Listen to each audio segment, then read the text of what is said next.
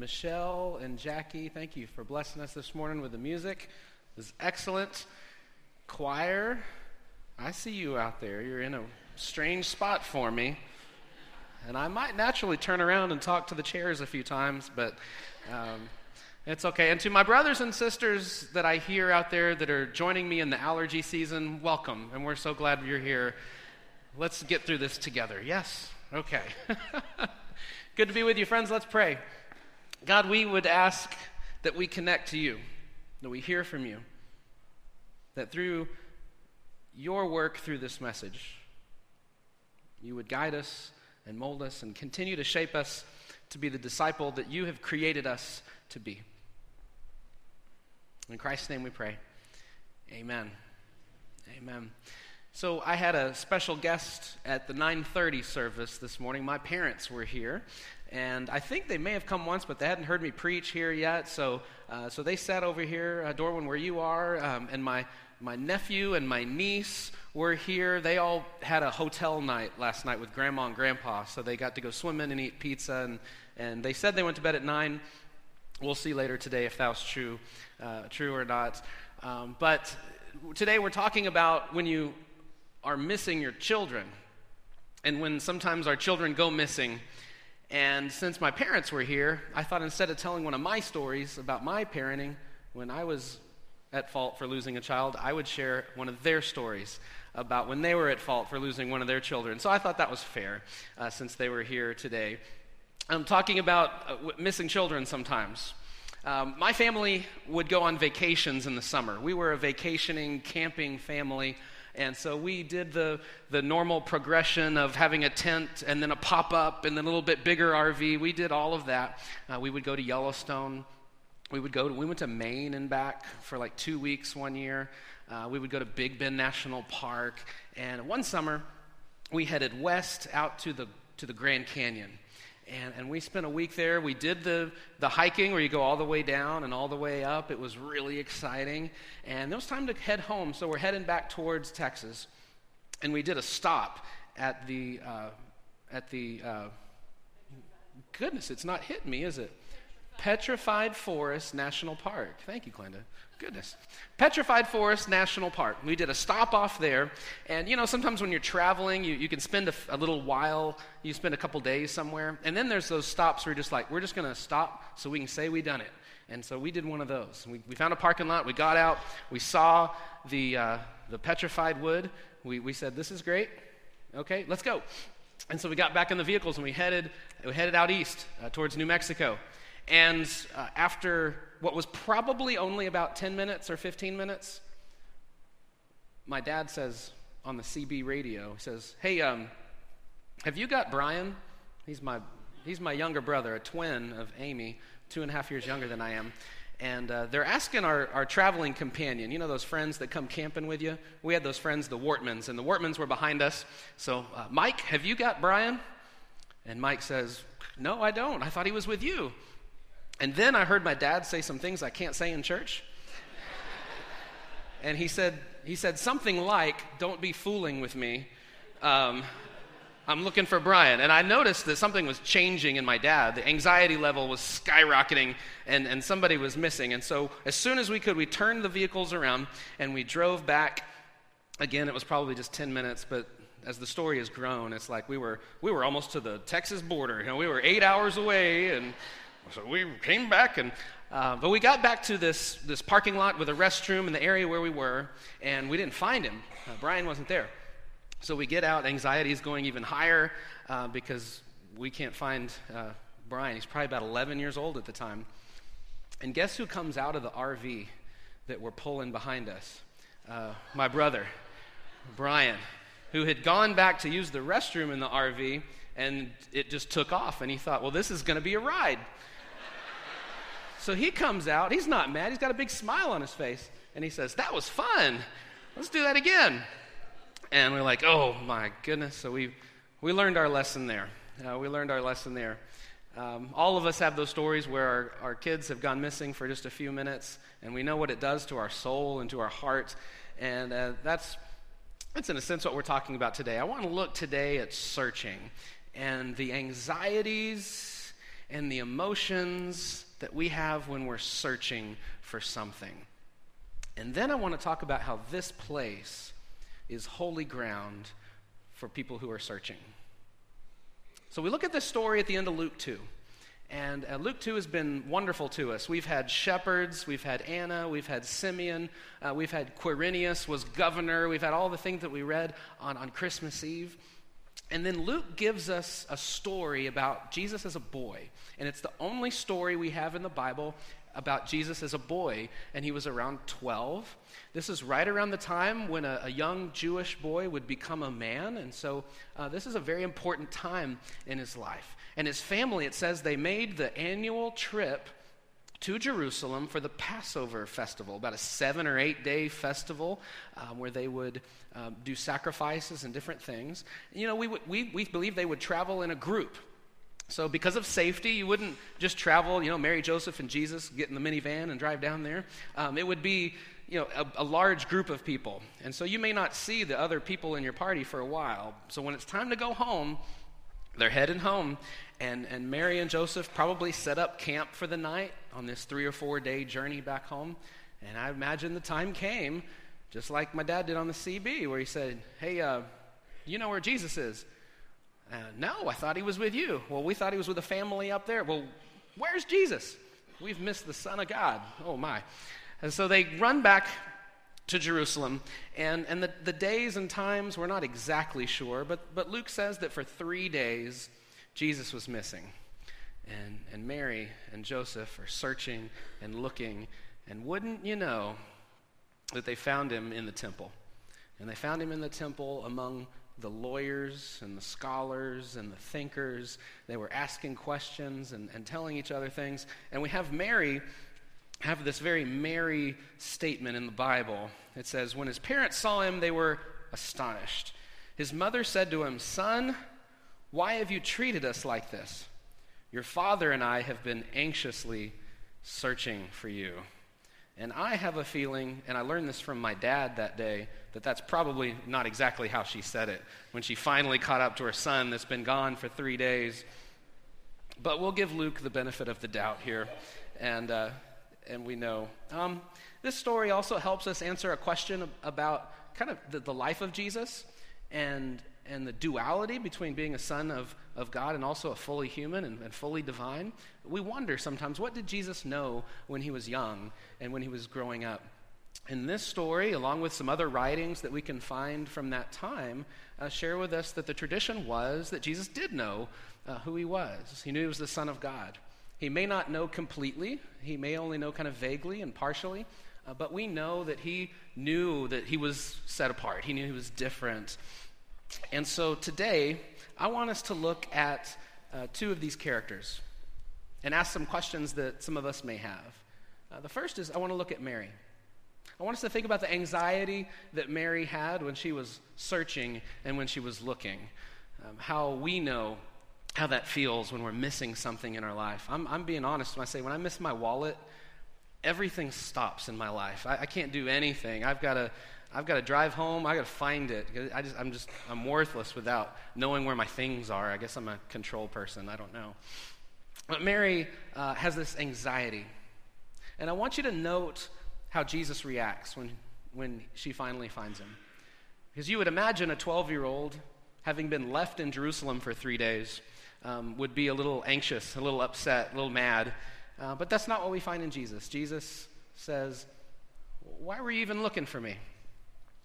Why were you even looking for me? You knew where I'd be. I was going to be here. I was right here all along. I was right here all along." What I'm thinking about today is those of us that are searching, and those of us that have doubts, and those of us that have questions, and those of us that have maybe wandered off in our life somewhere else and we've realized we've left Jesus behind. Because I hear and I know that a lot of us have anxieties and guilt and pain that we carry around. We're anxious when we're not doing what Jesus wants us to do.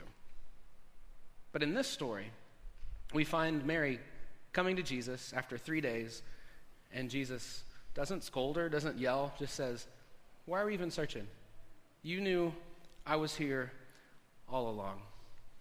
And so I think all of us at different times are in places where we're dissatisfied with ourselves, we're upset at ourselves. You know, I sit and hear from you, and you've got questions, and you're wondering if you're doing the right things. Are you doing the right things for your family? Some of us have sons and daughters that are struggling, that are off, that have questions. And we wonder what God's response to that might be. I believe in this story, and I believe in other places, we learn that God is full of grace and love. And just like that father in the prodigal son story that runs out to meet his son after being gone and embraces him, I think God does the same for us. And so maybe there's a word in here for you today, for us today, about that time of questioning, the time of doubt, the time when we don't feel like we're connected as we should be. And I'm looking at Matthew 6 today. And in Matthew 6, we have this scripture about worry. And we usually bring this scripture out when we're talking about cars and clothes and wealth and do we have enough in our bank accounts and those kind of things. But I wonder if this scripture might have something to tell us about that season of searching for answers and searching through our doubts and the questions that we have. Let's see what it might have to say. I'm going to read the whole thing. It's a little bit long, so y'all hang on with me, okay? Therefore, I say to you, don't worry about your life, what you'll eat. I haven't had that problem this last week. Anyone? I didn't. Okay. What you'll eat or what you'll drink, about your body, what you'll wear. Isn't life more than food and the body more than clothes? Look at the birds in the sky. They don't sow seed or harvest grain or gather crops into the barns. Yet your heavenly Father feeds them. Aren't you worth more than they are? Who among you by worrying can add a single moment to your life? And why do you worry about clothes? Notice how the lilies of the field grow. They don't wear themselves out with work, and they don't spin cloth. But I say to you that even Solomon in all his splendor wasn't dressed like one of these. If God dresses grass in the field so beautifully, even though it's alive today and tomorrow it's thrown in the furnace, won't God do much more for you, you people of weak faith? Ouch. Therefore, don't worry and say, what are we going to eat? What are we going to drink? Or what are we going to wear? Gentiles long for all these things. Your heavenly Father knows that you need them. Instead, desire first and foremost God's kingdom and God's righteousness, and all these things will be given to you as well. Therefore, stop worrying about tomorrow, because tomorrow will worry about itself. Each day has enough trouble of its own. So a scripture that typically talks to material possessions and things, but what would this scripture say to those of us like Mary for those 3 days that were anxious and wondering and worrying and eventually found a Jesus that said, why were you seeking me? And then Jesus did go home with the family. So I'm thinking about Mary today. I'm also thinking about Jesus and this place that Jesus was in his life as a 12-year-old boy and becoming a man. In the Jewish tradition, this would have been later a bar mitzvah age. In our current culture, we might be looking at an 18-year-old, someone that's about to get out of high school and trying to decide where they're going to go to school and what they're going to do, what job they're going to get. And so what does it have to say that Jesus is claiming his identity finally here in this story? All through Luke, we've had a whole bunch of other people claiming Jesus' identity. We've had angels and Mary and Anna and Simeon and Zechariah and some shepherds. A lot of people claiming who Jesus is. And this time here for Jesus to claim his identity and know who he is. And this has me thinking about the role of the church and the role that we have to make this the temple and a place where young students and young people can come and learn who they are and form and shape their identity. Because you and I know how hard that was at that age, and it's even harder now. It's even harder with all the different voices and things that are trying to get them to decide who they're going to be and what they find valuable in their life. This can be a place where they grow and they show that their identity is in a God who's higher and bigger and more valuable than anything else in their life. The way we play that out here in the United Methodist tradition is through confirmation. And so in 6th grade or so, we'll invite students to go through a class where they learn about their faith and learn about membership. At the end of that, we invite them to confirm the vows that their parents took when they were baptized as infants, or to take the vows for themselves for the first time. And I want to remind us, because it's a promise that you and I make each and every time one of those children are baptized. Last week we baptized Bo Brawley, and we said these commitments and these promises. But listen to these. It says, "Will you nurture one another in the Christian faith and life, and include these persons now before you in your care?" And our answer and our response, and if you've been in here during a baptism, you have promised these things. "With God's help, we will proclaim the good news and live according to the example of Christ. We will surround these persons with a community of love and forgiveness, that they may grow in their trust of God and be found faithful in their service to others. We will pray for them." Do you remember? We've promised to do that. We will pray for them that they may be true disciples who walk in the way that leads to life.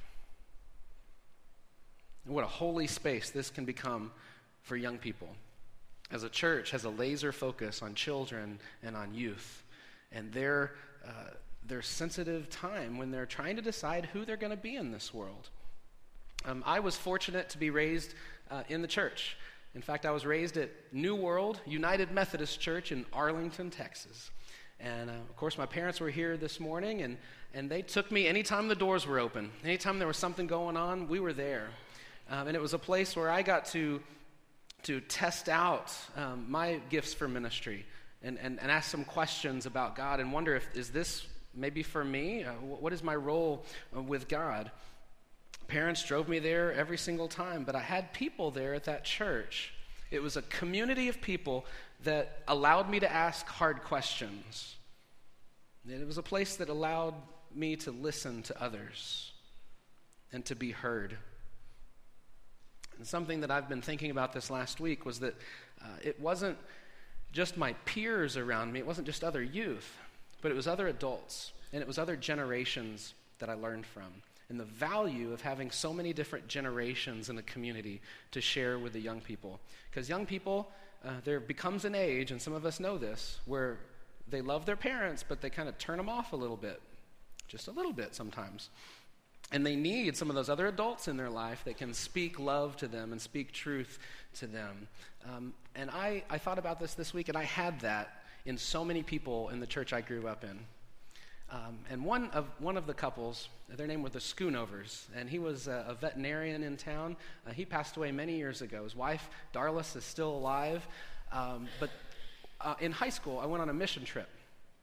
And I got back from the mission trip, and they had written me this handwritten note, a thank you gram. Isn't that cool? They wrote me this thank you gram that just said, "Alan, we're proud of you. Went to Heifer Project International, and you're just a great role model for those around you." And how long do you think it took them to write that? Probably just a couple of moments. And to put it in the mail to me, I took this as a young man, and I put it on the wall in my bedroom. And then when it came time to move away, I put this big photo album together of all these pictures and things, and this ended up in there because of how valuable it was to me. And I still carry it around with me today. Just a quick encouragement from another member of the congregation. These were not my youth directors. This was not my Sunday school teacher. This was just somebody in the congregation that took a minute to say, "I want you to know we're proud of you, and we support you in the work that you're doing." So I want to ask you, what are we doing to support the children and the youth in this church? It doesn't necessarily mean that you're going to be the youth director. Not everybody's asked to be the youth director. I was for just a few years, and then I had to say no to that. But what is it that we're called to do? What is it that we're asked to do so that we can create this holy space where young people can be heard from, where young people can come and speak and ask some of these questions of their lives? So I think this scripture fits for us today. I think it fits for us today as we head into a new year. Right after Christmas, Christmas has been kind of wild and crazy. And we're heading into a new place in a new year. And some of us are asking these questions about our identity. And we're certainly thinking about this church and where God is calling this church in the future. And so I want to leave us with this last line from the scripture that we read today. And we actually didn't read the very last line. It says, Jesus matured in wisdom and years. There were still things for Jesus to learn. And he grew in favor with God and with people. So my prayer for us today, if you're in one of those places where you're searching and maybe you're doubting and you've got some questions, I want to believe that God has incredible grace and patience with you. That there's not a God off somewhere that's upset that you're doubting or you have questions. That God is there with you through your questions. And then how can we make this a place where we are growing and maturing others in Christ, in favor with God and with people? Thanks be to God. Let's pray.